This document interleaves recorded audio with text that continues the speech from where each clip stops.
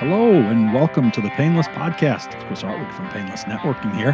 Now, you may love networking, you may hate it, but you know you've got to figure it out. My suggestion? Check out our all-new website, www.painless.network. Set up a free profile and then simply and directly connect with other members to painlessly solve your problems. You can post or share jobs to hire someone, find an awesome job on there to get yourself hired, or vet and connect with a potential partner or vendor. Just head on over to the new painless.network today to take the pain out of networking. Why Painless Podcast? Well, there's a simple goal: connecting with good human beings. Good human beings in and around sports and event marketing, and not just sound bites from them, but conversations with these smart, interesting, and generous people who then share with us how and why they've reached the success they've had, and how and why networking and mentoring have shaped their careers. All right, you heard a little phone ring there. That was our good friend and one of the original Painless Dirty Dozen, if you will. One of the original members, Mike Myers. We're working on a location for the early December holiday Painless gathering. Stay tuned on your Painless emails or at painless.network for that info. It's going to be coming out any moment now. All right, long intro and an even longer pod than usual because our guest today has some amazing experiences to talk about. And thanks to those experiences, some really terrific advice to share with all of us. John Murray's the guest. He's the founder of Chicago-based Arena Partners. Some of the arena's recent work includes Chi-Town Rising, the NFL Draft, work with USA Rugby, and the America's Cup races that were held on Lake Michigan last summer. But it's also really his amazing story about how he got here. He talks about growing up in a single-parent home on the west side of Chicago where they survived off food stamps, and his mom basically not around because she had to work 2 or 3 jobs at a time to keep him and his siblings fed and sheltered. John, it's I don't want to give too much away. We got to get going on this thing to listen. But the guy scored a 34 on his ACT and didn't care about high school. Didn't have anybody to, give him an example of how to make it work. He barely graduated and then found himself in as he said, a downward spiral to jail or worse.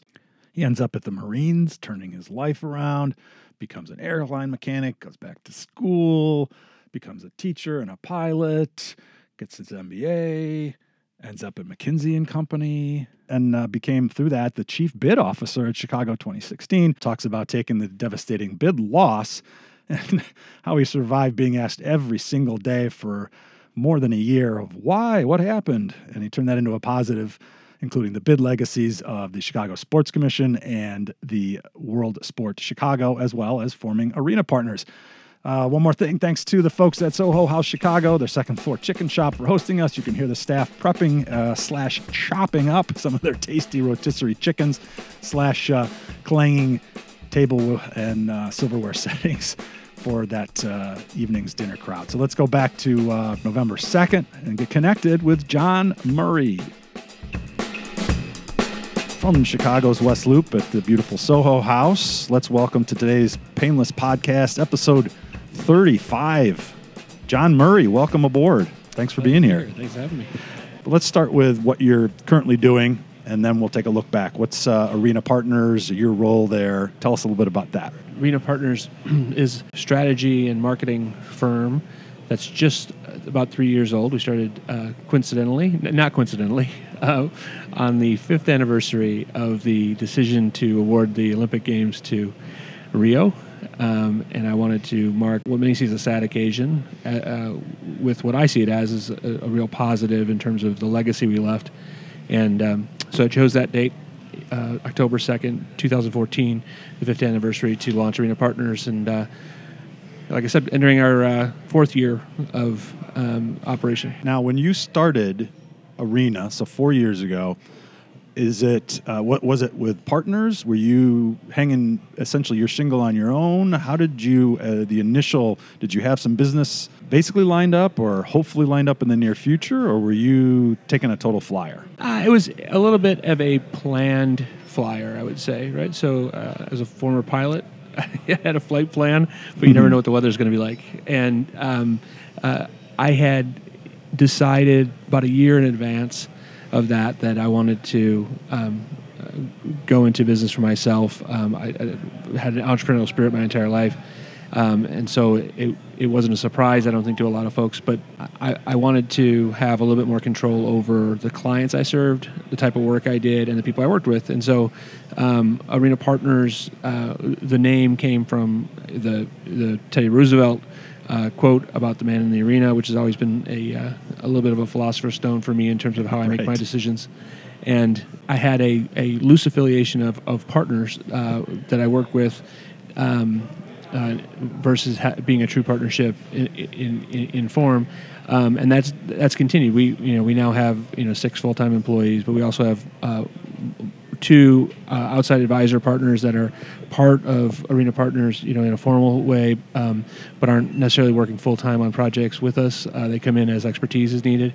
And then we have great relationships with a number of folks in the creative and events fields that can help us and partner with us on a project-by-project basis, depending on where things go. Well, that's the way the industry has really, I would say, pivoted, to use maybe an overused term, but in that of partnering and outsourcing, but not always under the same umbrella, that you've got people to tap that do event production or the particularly the social media elements or the television elements or stage build or whatever those things. It doesn't make sense, and you're not as nimble then if you've got all those people on the payroll all the time. So that's how it.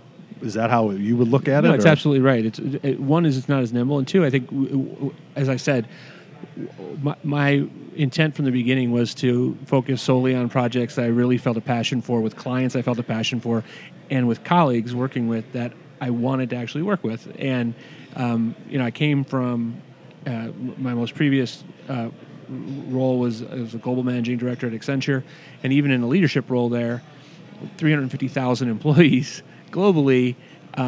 It's a machine, and it's very hard, no matter how senior you are, to really totally control who you serve, who you work with, and a lot of times you can't control the output as a result. And so I wanted to do that. So the partners that we work with on either a one-off basis or on a regular recurring basis are people who share a common sensibility and a serious passion for wanting to work with clients that we care about and want to have fun while they're working and not just see it as a job, see it as a passion.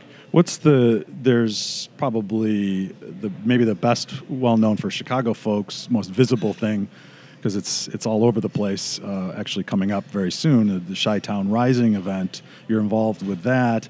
Are there any other good examples right now that you throw out, not necessarily even case studies, but just client examples of some other work that people might be familiar with of what Arena Partners has been involved with? Sure. It's varied. And so there's always an underlying of growth strategy. But that term growth strategy can be skewed a lot of different ways. And I'll give you a couple different examples, right? So in the example you raised of Chi-Town Rising, that came out of a strategy, a pro bono strategy we were working on with the Convention and Tourism Bureau, Choose Chicago, and the City of Chicago on how to drive winter tourism and how to market Chicago as a winter destination. And the strategy to grow that market was create a real tentpole event that would showcase the city outside of Chicago through a national TV audience, through a global media audience, and make people think differently about what Chicago is as a destination, not just a summer destination, but also as a winter destination. And so the proof point in that strategy was seeing the rise in visitation, the economic impact, the hotel room demand going up, the average daily rate for hotels going up, all driven by that. And the ancillary points were things like being named to Condé Nast and National Geographic and Wall Street Journal's top 10 destinations for winter for the first time for the city, and then calling out the New Year's Eve event as a reason for that. And so that's a great example of sort of a strategy that took on a life of its own, and we ended up having to really delve deeply into production and ownership of that to bring that strategy to fruition. A simpler example, a more removed example, I would say, is the NFL draft, right? So the NFL draft, obviously established property, 50 years old, had a life of its own, but the NFL was looking to do something very different. And they were not only leaving New York, which was a change for many people, but they were changing the whole format with this Family Fest and everything. And so they needed, in order to grow, they wanted to grow their market. So the growth strategy there was around how do we get, at the time, 50,000 was what they targeted. How do we get 50,000 people to come down to Grant Park during the draft and be part of the Family Fest, rather than just the 5 to 10,000 people that typically come and sit inside a theater to watch the draw action. And so crafting a strategy and managing the out-of-home placement, the building lightings, the projections, the other things that we could do in order to educate people that is coming to Chicago in the first place, to tell them it was open to everybody, it was a really exciting thing to do, and then invite them to come down. That was the strategy we put in place. We operationalized it by managing the out-of-home inventory, managing the building lighting and the other things, and then the net result was four times the number of people. We hit 200,000 people, which was great, and then they brought it back, obviously, and that was really that was early days for Arena Partners, right? So we weren't doing a lot of brand activation, event production. We've expanded our capabilities a lot since then, obviously with Chi-Town Rising, with the Arena Club and the corporate hospitality and events that we do at both at Soldier Field and in other cities. We've really expanded that because we've seen a real desire for event production and brand activation that doesn't just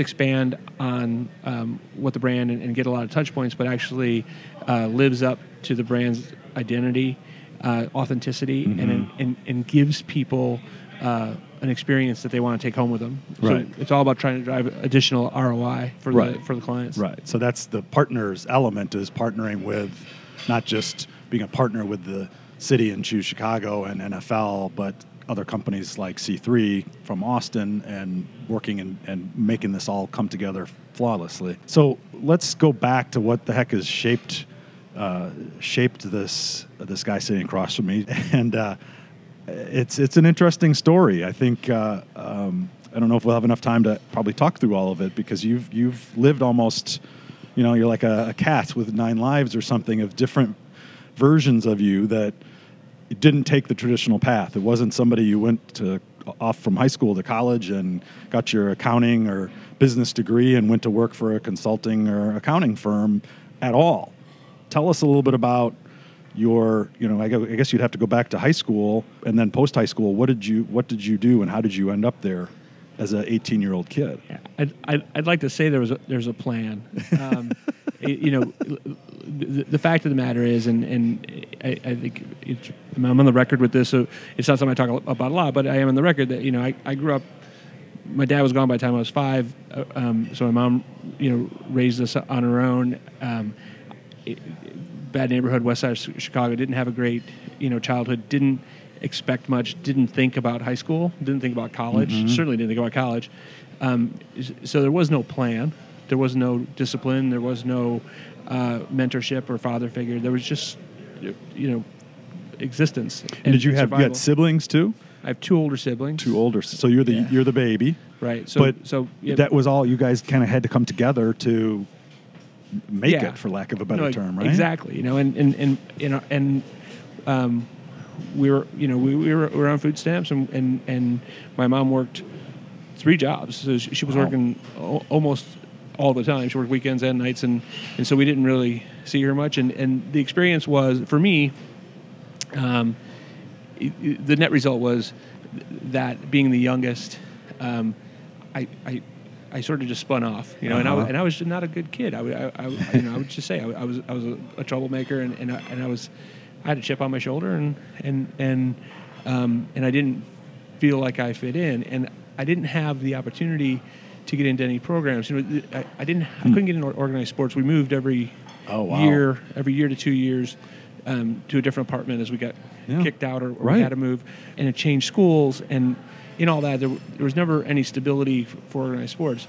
I realize now how important that could have been, because I got that discipline, and I got that rigor and mentorship in the Marine Corps, and that changed things. And now, the reason I'm so passionate about programs like some of the nonprofits I work, like World Sports Chicago, is because these programs that are out in the community helping kids, giving them those opportunities now, are so important, because it's not just about the discipline.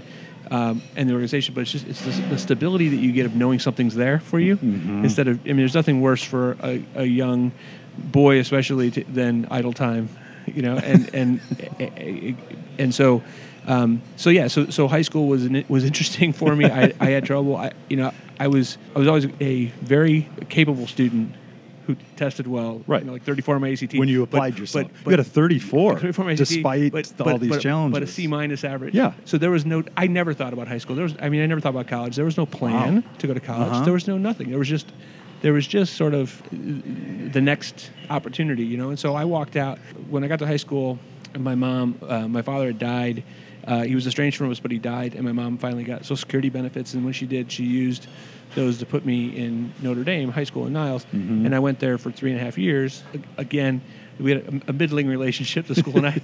and I ended up, walking out of there, 4 months shy of graduation. Wow. And without any regrets, because I never thought it would impact me because I had no plans to go to college, right? And I had been working since I was 14 at a variety of jobs, and by the time I was 17, I wasn't living at home anymore. By the time I was 17, oh really? I was living downtown, well, not downtown, on the north side on Broadway, by the Aragon Theater, in a little rat-infested apartment. Yeah, it's not a pleasant place. And I was working, mid-80s. and I would every day leave school at 2:30 in the afternoon and go right to work and work all night. And so I didn't see value in school, and as a consequence, I don't think they saw value in me. And I think I don't blame them for that. I don't think the system failed me. I just think there was no infrastructure for me at that time. Right. And so, and that's what the Marine Corps gave me. When I ended up in the Marine Corps, which again was not something that was a plan. That was, in all honesty, that was sort of a forced situation for me.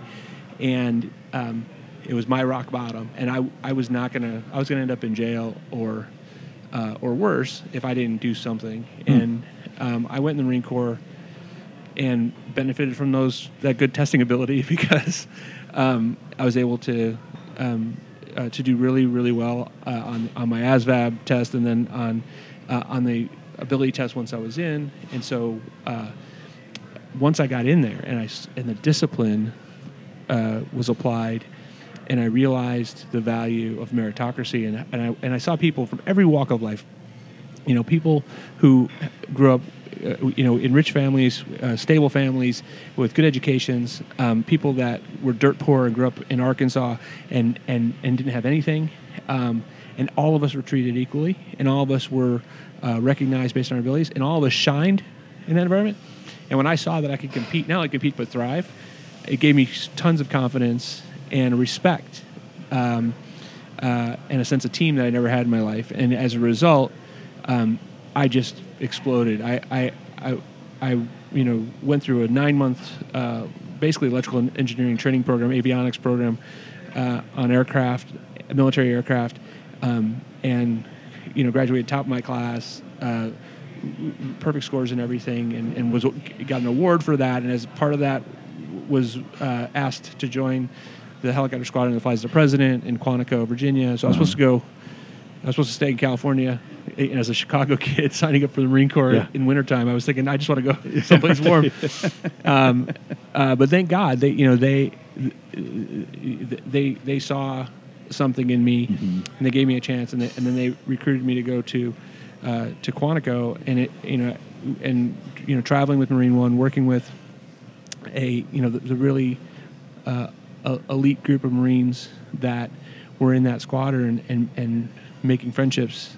My best friend to this day is someone I met there, and those relationships and those friendships and the experiences there cemented in me a sense of confidence and a sense of ability and a sense of commitment and responsibility that I never had before. And so I credit almost every success I've had in my life to those days and that that fateful night when I stepped on those yellow footprints at the recruit depot and started my basic training, because that's really when my life went from a downward spiral to an upward trajectory. That was mid-late 80s, so it was like Reagan and Bush as presidents. So I got there just as Reagan was leaving. I went to the Marine Corps in 1986 and went to Quantico in 87. and then Herbert Walker Bush came in to office, shortly after that. So I spent most of my time at HMX when he was in office, and it was a cool place to be because it's the flashy piece of it is flying the president and being the helicopter squadron that travels with him. And some of those trips were fantastic, and I got to travel all over, which was a great experience. But also, one of the things I really liked about it was that it does all the operational tests and evaluation for Navy and Marine Corps aircraft, helicopters, and Wow. and so we were testing everything from high altitude flying in non-pressurized aircraft to early versions of GPS. You think about it, everyone takes it for granted now. Yeah, right. GPS, but back in the 80s, GPS was relatively novel and new. But we also had the 3/4 scale mock-up of the Osprey. So that was the tilt wing helicopter airplane that the Marine Corps has now, and it was just a great experience and a great place to be around. Were you seeing it at that time? This anywhere close to this clearly of that change that it brought on you, or was it more you look back later and saw that and just like, oh, okay, this is cool, I can do this? And yeah, I think like so many things in life, it's always clear in hindsight. At the time, my focus was really on trying to make sure that I did as good a job as I could and took in every experience. And so I definitely realized I was enjoying it and I was loving it, and I started to sense a desire for something more and something higher as the belief in my abilities became cemented and my confidence grew. I realized I want to go to school. I don't want to. I want to do more than just the Marine Corps. I want to do more than just whatever I was going to do before the Marine Corps. And so I started taking some college classes. Now I still went out, and I didn't go to school right after. I went to work for Delta Airlines as a mechanic, and that was my first, I think, test of practicality versus vision and dreaming. I had never known anyone in my entire life that had made $50,000. Right? I remember thinking $50,000 was an amazing amount of money. Like that made you rich in my mind. And so, and it was obviously $50,000 was more then than it is now, but it wasn't that much. It was a little bit of just never seeing anyone with money. And I was offered a job as a mechanic at Delta out of the Marine Corps that started me above $50,000, and I just couldn't fathom it. And there was no way I could say no to that. And so I took it. And I went down to Atlanta, and then I got transferred back up to Washington, D.C., so I was actually with my buddies from Quantico. And I really enjoyed working on the planes, and the pay was great, the benefits were great. But I also, I found myself realizing, I was looking at the other people, and I was thinking, I don't know if I want to be turning wrenches when I'm 50 years old. I want something more. And again, this was this dawning sense of there's more out there, and I have the capability to go after it. So I'm almost culpable if I don't go after it. And so I decided to go back to school, and after a year at Delta, I moved back to Chicago and started school first at University of Illinois at Chicago, and then went downstate to U of I. And I mean, I think it's kind of an important point, though. We talked about the path or something, and I know a lot of people listening, younger people that's just out of school or in school or something, the feeling that they have to have all that stuff mapped out at that point. It doesn't have to be. I think it's smart to be looking forward and trying to figure it out. But I like to make the point, and your story is a perfect example of that, of then seeing, okay, what are you interested in and what are you good at? And then following that's the path. And then seeing the interesting, fun, exciting, passion, combining those things. Then you go and follow that, and that then leads you if you keep working hard. And right. I think that's exactly right. When I'm talking with folks, whether they're young or old, anyone that's considering a career change or just thinking, reflecting on life, I always say the same thing, which is try to make no regrets moves. You don't always need to know where you're going. Direction is helpful. So if you have an interest in sports, if you have an interest in marketing or entertainment or events, then try to find opportunities around that. But if you sit and wait for the perfect opportunity to come along, a million great opportunities are going to pass you up. and the perfect one might never come along. And so my encouragement is always to try not to say no, and try to see the opportunity in everything. And it doesn't mean you have to change your job or move to another state. There's always opportunities, and if you're willing to invest in it. And I'm always shocked by people who they treat a job change, which is potentially the largest decision in your life. I mean, it can really impact everything. And they treat it sort of with happenstance. Sort of throw together a resume. It's the same resume for every employer that they apply to. They go and they have a bunch of conversations.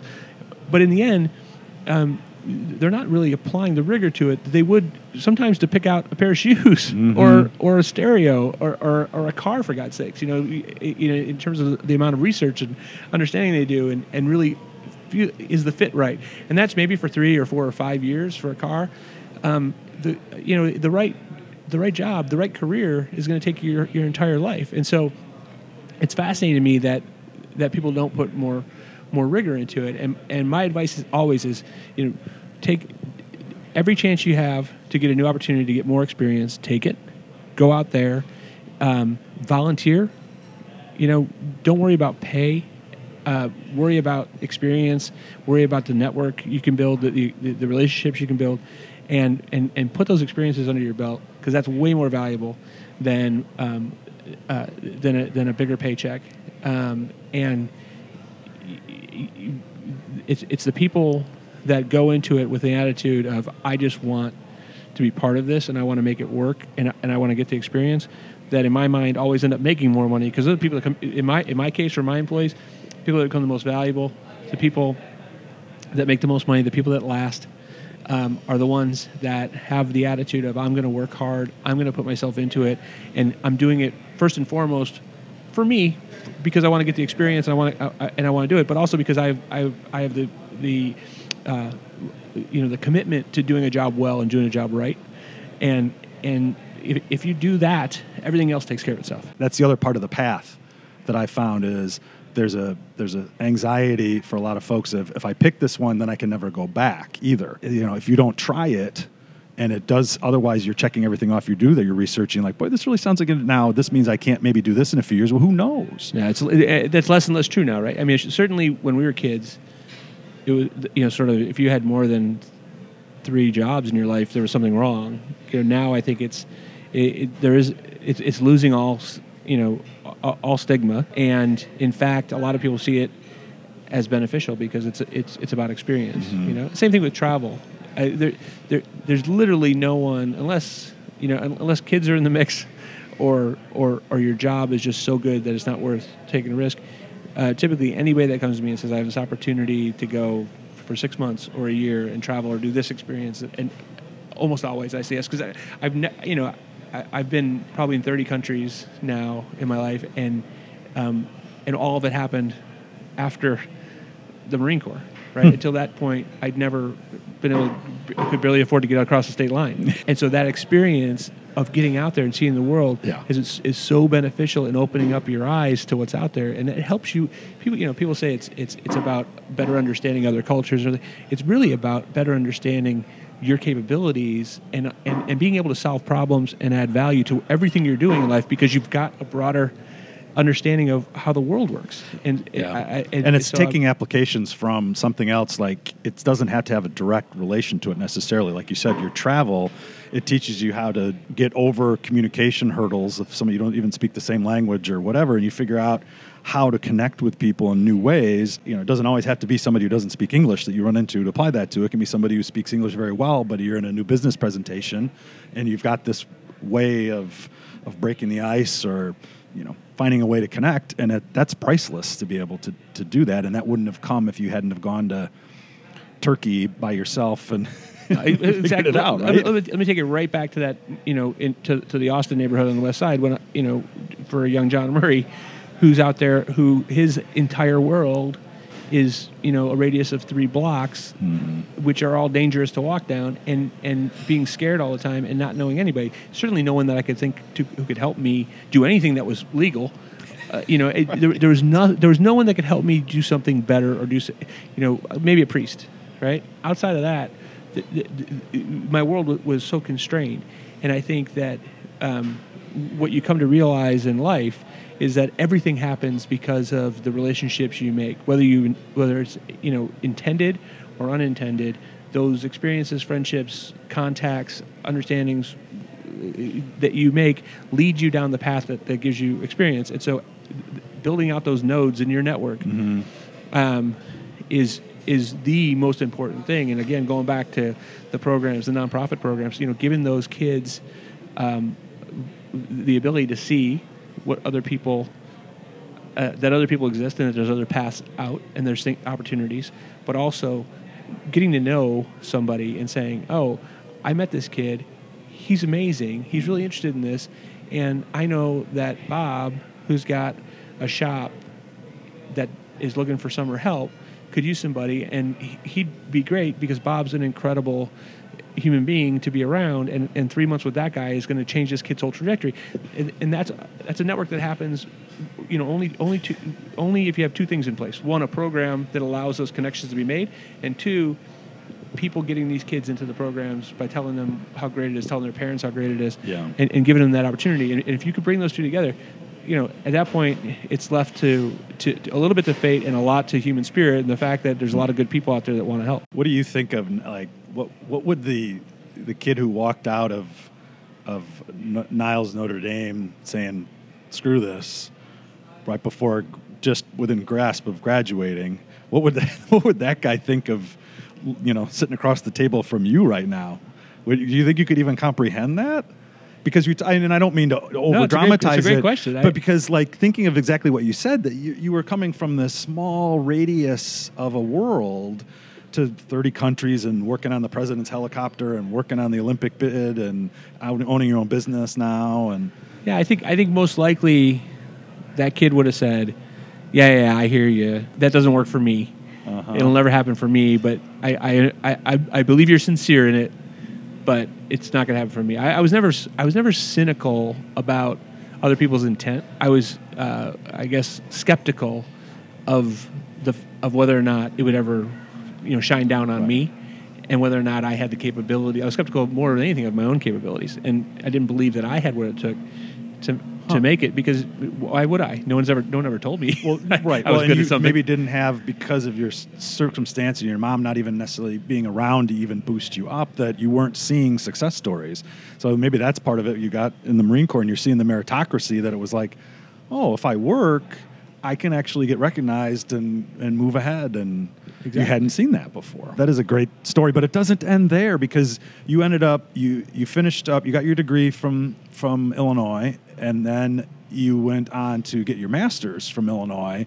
And I think in there was that, you taught flight school as a job and getting through school or something like that? Yeah, or am I reading that right? No, that's right. So the state had a great program for veterans. One of the few states in the country that pays for your education at a state institution if you serve active duty in the military. And so I was actually accepted to Georgetown, but decided to go to U of I in Champaign because it's the best school in the land. It's an alum. Yes, sorry. Well, I will always support the Illini, right?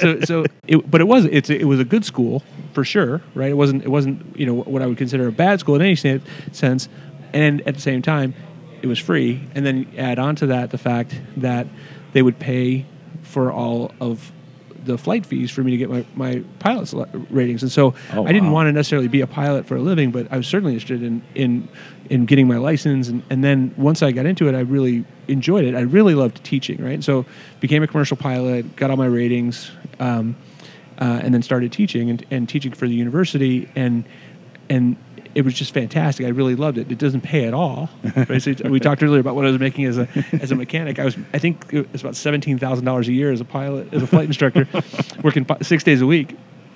Because you fly on Saturdays at 2 down there, but I really enjoyed it, and I thought about going to the airlines, and I flew charter for a while, and what I realized was that I'm not made out for jobs that are repetitive or stationary. And so I love it. I love the experience of teaching because the students are always finding new and unique ways to try to kill you in the airplane, and that keeps you on your toes and it keeps it exciting. But it's less so when you're the higher up you get. In fact, that's the weird reverse effect, right? Is the higher elevated you become as a pilot, and the more pay you earn, the less you actually work, both in terms of number of days, but also the less you work when you're in the plane. Yeah. I mean, these planes have auto takeoff, auto cruise, land, everything. So even auto braking, and so it gets to a point where you're not doing much at all, and that would not be a good environment. You would not be a happy passenger if I was in the cockpit because I'd be too bored. I might cause trouble. So. Coming on the overhead. Yeah, this is the captain speaking. We're going to shake things up here this afternoon. I'm bored out of my mind. And so I'm not sure if I would say anything. Maybe I would just say, that was turbulent. The next time you hit turbulence, question whether you actually hit turbulence. So one of those. I still have a lot of pilots that are friends. A lot of friends that are pilots, and I wonder sometimes what they're doing up there. So I decided to go back to school and get my master's degree, and the university made me a fantastic offer, which was, hey, if you get your MBA here, we'll let you keep teaching. And I was a designated examiner for the FAA, so at the time I could sign people off, so you could fly with me and get your pilot's license. And that was valuable to them because not all the instructors have those ratings, and so they said, we'll pay you a salary to teach, and we'll pay for your tuition. Oh my goodness! If you go here versus going to a better business school, and I said great, because I wasn't thinking I was going to go applying to GE or something out of graduation. I was thinking I was going to. I've always been an entrepreneur. I was thinking I was going to start my own charter business. You were or thinking something that back then? Yeah, I was thinking I know how to fix planes. I know how to fly planes. I'd like to learn more about business, and maybe I'll run a small charter operation or something. I was just sort of still figuring it out, but I knew I wanted to do something, and I wanted to get some skills, and I knew that having an MBA would never hurt at all. Right. You were seeing the ends too, though, that even if it could open up a whole bunch of different opportunities, but if nothing else, that would empower you to then feel confident and empowered to run your own charter company, and then if something else bigger was there, then you could go do that too. Exactly. Okay. So how did you end up? You went through that program, and then the next big thing on the resume is McKinsey. So that's culturally that's a big change. But maybe I'm wrong, and I'm oversimplifying it. No. I'd be lying to you to say I'd even heard of McKinsey when I started business school, which is funny for a lot of people, and certainly for all my colleagues at McKinsey. They would laugh at that, but it just wasn't on my radar screen. I was, I went to school international business and marketing, right? So two passions that I had. I wanted to go back overseas. I'd lived in London for a while as an undergrad. I traveled, as I said, during the Marine Corps, and international business was a passion, and marketing has always been something I've been interested in. So that's what I studied, and I got involved. There was a great, the former dean of the business school and a professor, Paul Magelli, who passed last year, but was a great guy and took me under his wing, and he saw something in me and got me involved in the consulting office, the student consulting office in the business school, and really enjoyed it, and just really took to consulting. And it was a combination of the variety of challenges, so the constant variety of new problems coming, the gratification of being able to solve something, and then I discovered I really liked client service. Very empathetic, and put myself in the client's shoes very easily, and take on their problems. So I really liked it, and I shined. And by the end of my first year of business school, I was elected the director of the consulting office, and for the second year to come back, and was working with a number of clients, and really enjoyed it. And I went off to Honeywell in their aviation group to do a marketing internship, and it went really well. And they offered me a full-time job, coming out of the summer. But Paul called me up just as I was wrapping up the internship and said, "Hey, can you go to London for a couple of weeks? Because there's an opportunity there, and I think you'd really enjoy it." And it was, again, this is all about network and coincidence, right? But mixed with a little bit of doing a good job for him in the first year. Yeah. But his son was an executive for Lucent in the UK, and this is when 3G was the big thing. And 3G was coming up, the contract was coming up, and they had only, I think, 4 3G contracts for the entire country, and it was a big competition across, a number of different carriers, and Lucent UK was one of the ones bidding for it, and they needed help, and so I went over there and worked for 2 weeks, basically nonstop. It was a great opportunity, but it was a lot of work. Yeah. And I worked with the McKinsey team there, and that's when I knew about. I heard about McKinsey during my first year, but I'd never worked with anyone from there. And McKinsey did not recruit from Illinois, so it was never on my radar.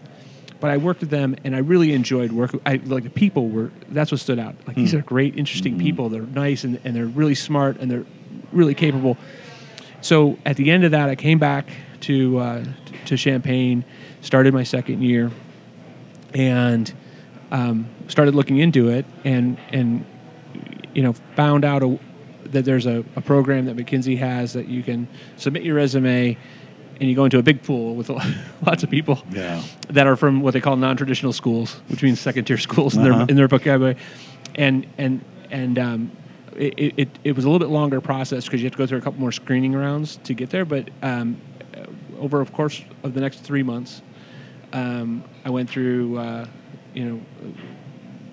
dozens of interviews, but it was 5, I think maybe 6 rounds of interviews with different folks from the firm, and then was finally right around Thanksgiving was offered a role here in the Chicago office, which was what I by that time I had realized is what I wanted, and in fact wanted it so badly that had mailed in my turn down of the Honeywell offer, which was an astronomical sum of money and a great opportunity, and I mailed it in a week and a half before I got the offer from McKinsey, just because I knew that I'd never be happy if I had said yes to Honeywell, and whether or not I got turned down by McKinsey, and so I was really happy, and McKinsey remains sort of just an incredible place in my heart. The people there are fantastic, and it was just a fantastic experience. So because we're got to be cognizant of your time here and the time of the space here, I want to be able to spend a few minutes at least on the Chicago 2016, and then that's led into Chicago Sports Commission work and World Sports Chicago. I don't want to miss that because that's specifically about helping these kids from underprivileged situations, basically being able to using sports to help lift them up. How in the heck did this McKinsey guy end up sitting up at the head table with Pat Ryan and some of these other guys? Was that, how much is the happenstance we talk about? How much of that was networking? How much of that was you had heard it was coming, ding, ding, ding, I'm going to go do it? I'll try to be brief. It's a lot, but I'll try to be No, that's all right. So it's a podcast. We'll make them wait outside. So McKinsey is, I think McKinsey is often misunderstood.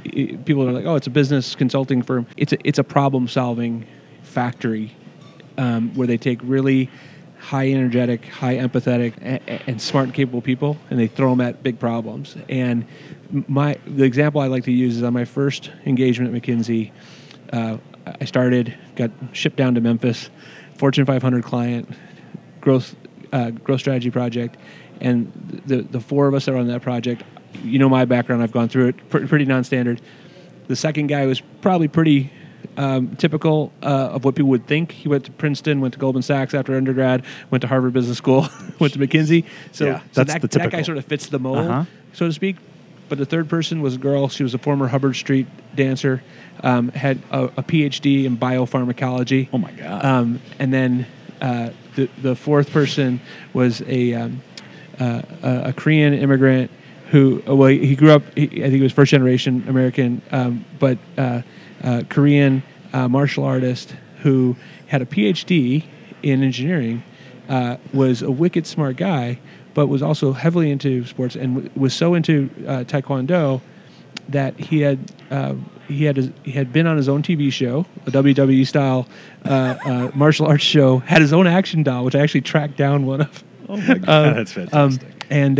and it actually was one of the guys in the rubber suits in the original Teenage Mutant Ninja Turtle movies. He was doing the special effects. Like, Come on. no, swear to God. And so this is That's so fantastic. this was our team, and I was like, okay, I like this place. Yes. And one of the things I realized, years later, as we were doing interviews of people coming in, one of the things that we used to talk about when we're interviewing someone for the firm is, if you're going to spend 3 hours on an airport delay sitting next to this person, are they going to be interesting to you? And because that doesn't only translate on good team dynamics, it translates on good client dynamics. And so it was a great place to work, and it was a great place to be part of, and great opportunities came to us. And one of the opportunities that came was Mayor Daley approaching the office manager in Chicago and saying, hey, we're thinking about bidding for the Olympic Games. Does it make sense? Will it make money? And do we have a chance? And I had just gotten married about 6 months earlier. I was looking. I'd done hundreds and hundreds of thousands of miles over a 5-year period, and was looking. I had lived over in Copenhagen, lived in London, was working in Dubai and in China. And I said, it would be great to spend more time at home now. And they knew that, and they saw this opportunity, and they said, look, this looks like a 4 to 8 week opportunity. Do you want to do it? And I said, yeah. And so a small group of us. And some of the folks Mark Mitten and Gordon Kane and Patrick Sandusky and those guys, along with some folks from McKinsey, started on a very small project to evaluate the feasibility and the benefits of doing it. And that 4-week, 8-week sort of secret project that we were working on turned into 3.5 years of my life, because it just kept expanding. And after that first month, they said, can you do couple more months, and after that, Pat Ryan and I, started working very closely together. And by the end of about a year and a half into it, we won the domestic bid against LA. Right. And Pat asked me at that point if I'd come on board. At that point, until that point, I was actually seconded from McKinsey. So I'd been working a year and a half, but I was still on the McKinsey payroll and considered myself part of the firm, even though I hadn't been in the office in a year. But then he asked me to leave and step in as the chief bid officer of the newly formed corporation now that we were moving forward, and I accepted. And so and that started what was next to the Marine Corps the most formative period of my life, because that 3.5 years of working on the bid and working with those people was just unbelievably rewarding, unbelievably educational, and just so important to who I am today. I can't tell you. Well, and honestly, too, it rings probably very true to me of thinking about it, that you talk about you wouldn't want to be so structured like the pilot, that you're doing the same thing over and over again, the same exact procedures every day and all that stuff. Whereas helping run this bid, yes, you were driving towards a goal, and it was a common goal with a team, which seems like that's also important to you. But every day it had to be just something else crazy, right? Not to go in the weeds, but just everything with all the city departments and trying to figure out Washington Park or the Heinz site and hotels and new builds and getting all these disparate different opinions and views on the same page. And that was, to me, I give a lot of credit in the first place to the mayor and those around him of tapping a McKinsey versus saying, well, I want to do this, tell me how we do it. It's, well, should we do this? Does this make sense? And then how should we do it? And then going and attacking it. And then being smart enough to bring in great, very smart businessmen and people to bring the dollars in, the Patrick Ryans of the world, and getting the business community on board. I mean, that's what set it up for success. And then it was very interesting. I didn't sit in on, a 1/1000th of the meetings, probably even 1/1,000,000th of the times in the meetings, but the ones that I sat in was coming from an agency type or even a brand type perspective. It was very refreshing that had somebody that had some of the rigor from consulting thought process to put it in, well, here's the filters we're going to put on to make sure that we can understand what are we going to do, what are we not going to do, how are we going to judge success, how are we going to prioritize items, taking that perspective of it and melding that with all the creative people in the room was fantastic. And, everybody knows what happened when we didn't win the bid, and it's total BS and rigged, and I'm not going to draw you in. I'm going to say what you're thinking, but it's okay. I don't know how. I'm not over it, and like I said, it was such a minuscule part of my time and passion into it that for you to look at it as this opportunity then from there is fascinating to me. I told someone this a while ago. The first year I was keeping track, and I was waiting for the day no one asked me, and it went over a year. I went every single day. I literally went over a year without going a day without someone asking me, like, "Oh, what happened? How do you feel? How did it happen?" And so it was a wound that not funny. Like the Band-Aid was pulled off every day. And and it was funny because and Pat Ryan and I would get together and have breakfast, every couple of months and it was the same conversation, and it was. I think it was a really poor support group we had in the bid because all of us were coming back. We were reliving it every time, and I think we all needed to get some distance. But I wrote I wrote a blog post on LinkedIn on the 5-year anniversary of the bid, and I talked about the legacy, and it's a legacy in people, and it's a legacy in organizations, and it's a legacy in accomplishments. But it is way deeper than people realize, and it'll never be truly recorded because it's not beneficial to everyone to have it recorded, everything that went into it and everything that came out of it. But you can tie a direct bright line between the Olympic bid and the effort that we did, that we undertook, and the way the city came together, to the Chicago Sports Commission. Absolutely. To UI Labs, which I don't think most people think about, and which I know would have a lot less chances of existing if it wasn't for the bid and some of the ideas that came out of the post-bid discussions. You look at someone like Kurt Summers, who's the city treasurer, who, I had known Kurt. Kurt was at McKinsey, and I had known Kurt years before, and having him come in and help us with the community strategy you were talking about and the touch points and all of that, and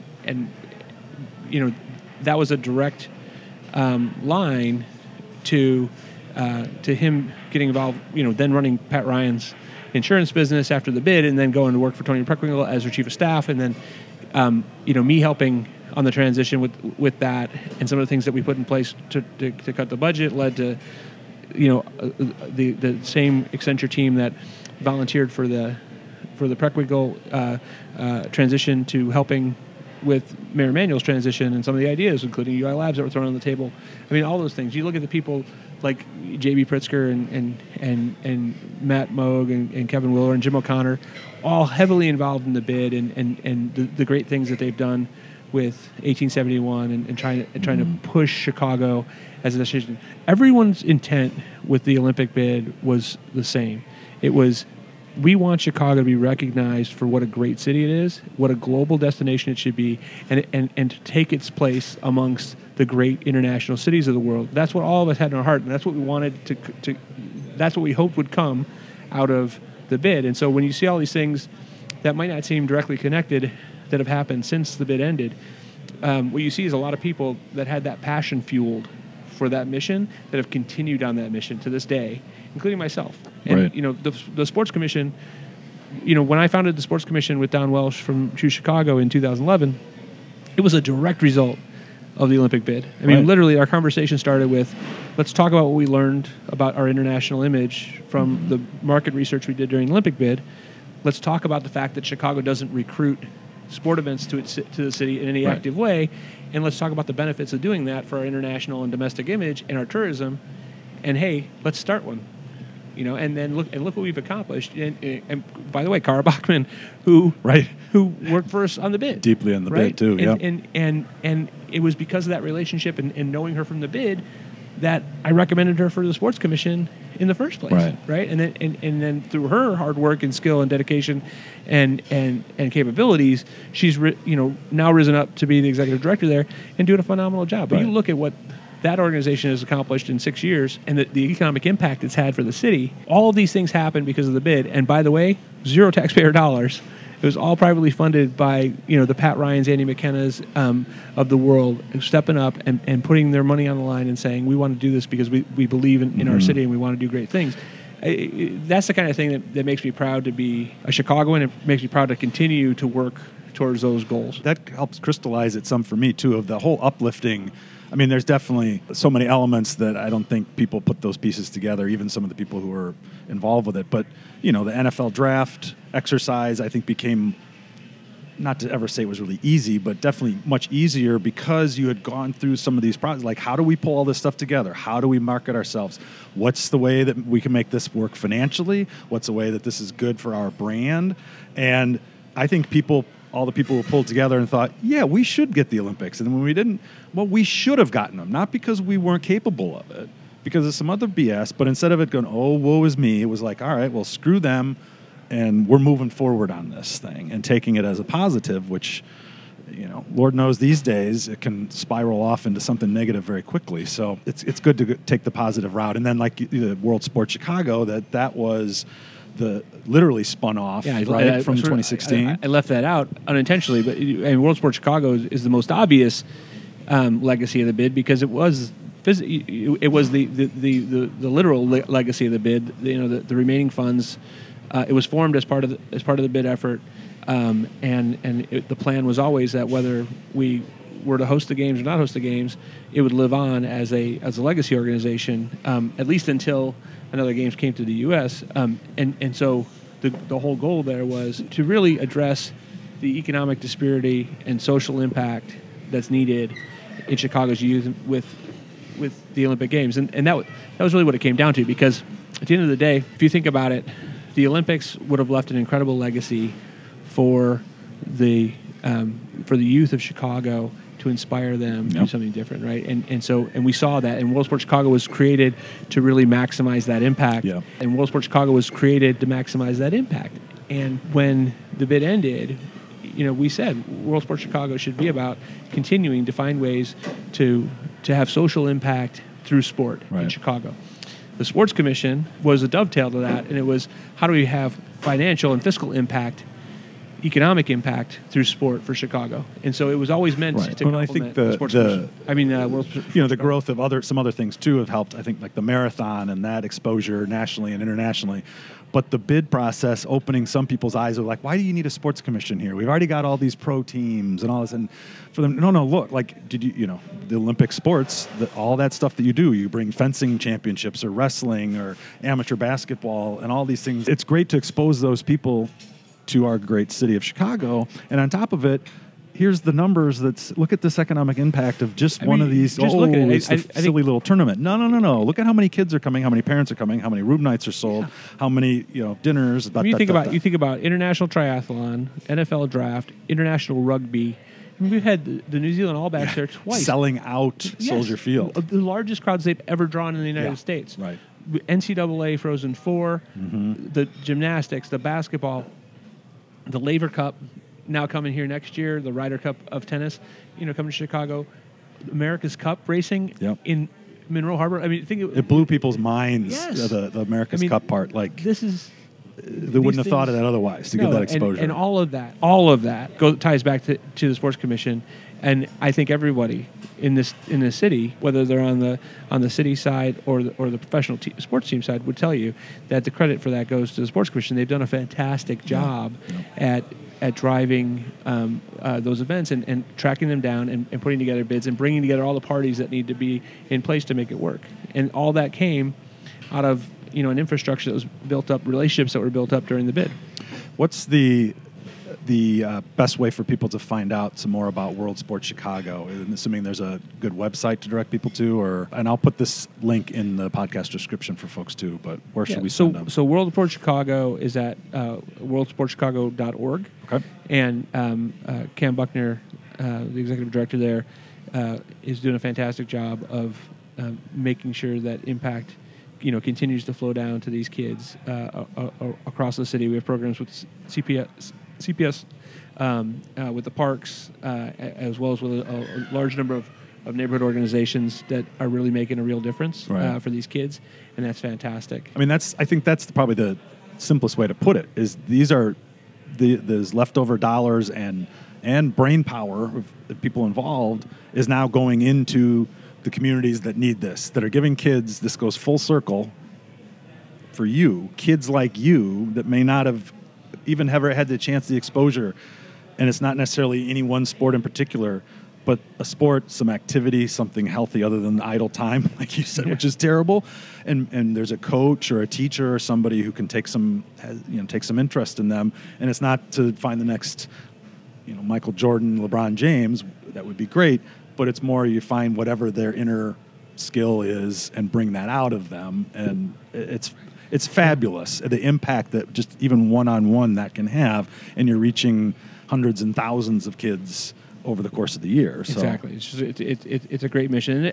And the thing about World Sports Chicago is it's not about what it does itself. It's about liaising with the other groups that are out there helping and making it possible for them to be more effective. So it's not just about direct programs, but also about acting as a mentor and a counselor to some of these organizations that are really well-meaning but don't have maybe the availability of board resources, money, or mentorship that they need to be successful. Well, John, it's we ran way over on time, but I think it was nothing but some really good, fascinating stuff to talk about and share with folks. So I really appreciate it having you join me today. I really appreciate you sharing your story and talking a little bit more about yourself and Arena Partners and the work around 2016. Thanks for being here. Can I talk about one more thing? Yeah, go. Because there's something else I wanted to Yes, I should have said that. Let's keep going. It's okay. So, Psych.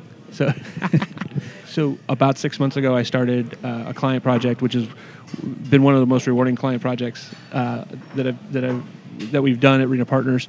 We're working with Special Olympics on Special Olympics 50th anniversary. So a lot of folks don't realize that Special Olympics was actually started right here in Chicago.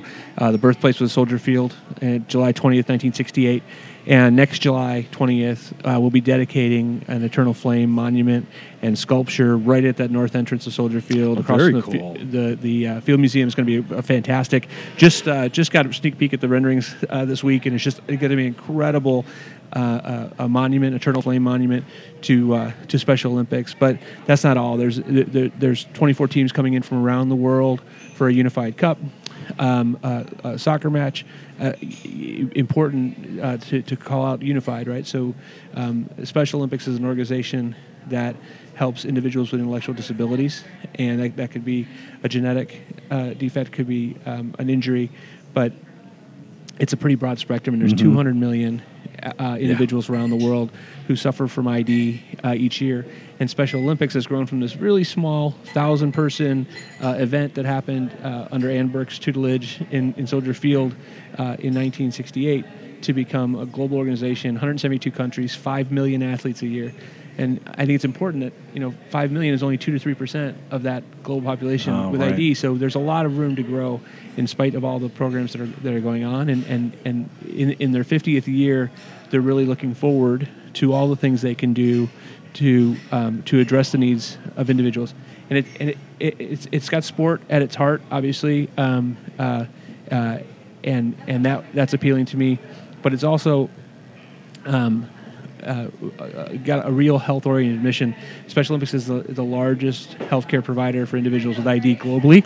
Is it really? Yeah. So they do screenings, and they do a lot of times these kids and adults, these individuals with ID don't have any access to medical care if it wasn't for the event. So they use the events to do more than just sport activities. It's screenings, it's healthcare awareness, it's training, and it's medical care, and it's an incredible. It's been an incredibly rewarding thing, and we're going to be working on it for the next 9 months. So we're really in the thick of it right now and planning all the activities.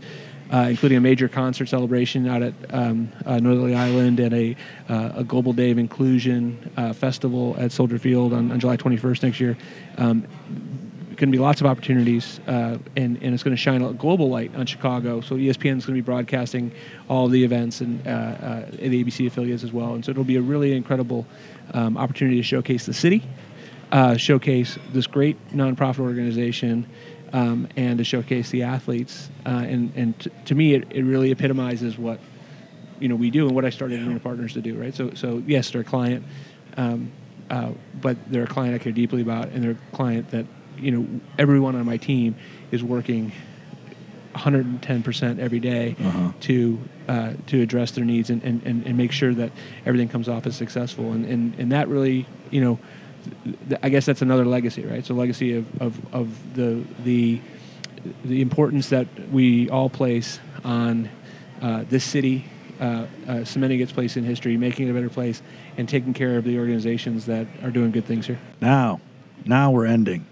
That's awesome. And I guess, though, before we do, is if people are interested in supporting the event coming up, is it just kind of keep in touch with gettinthearena.com through that website, through a Special Olympics site, or what's the best way if folks want to get involved? We've set up a special website, specialolympics50.org.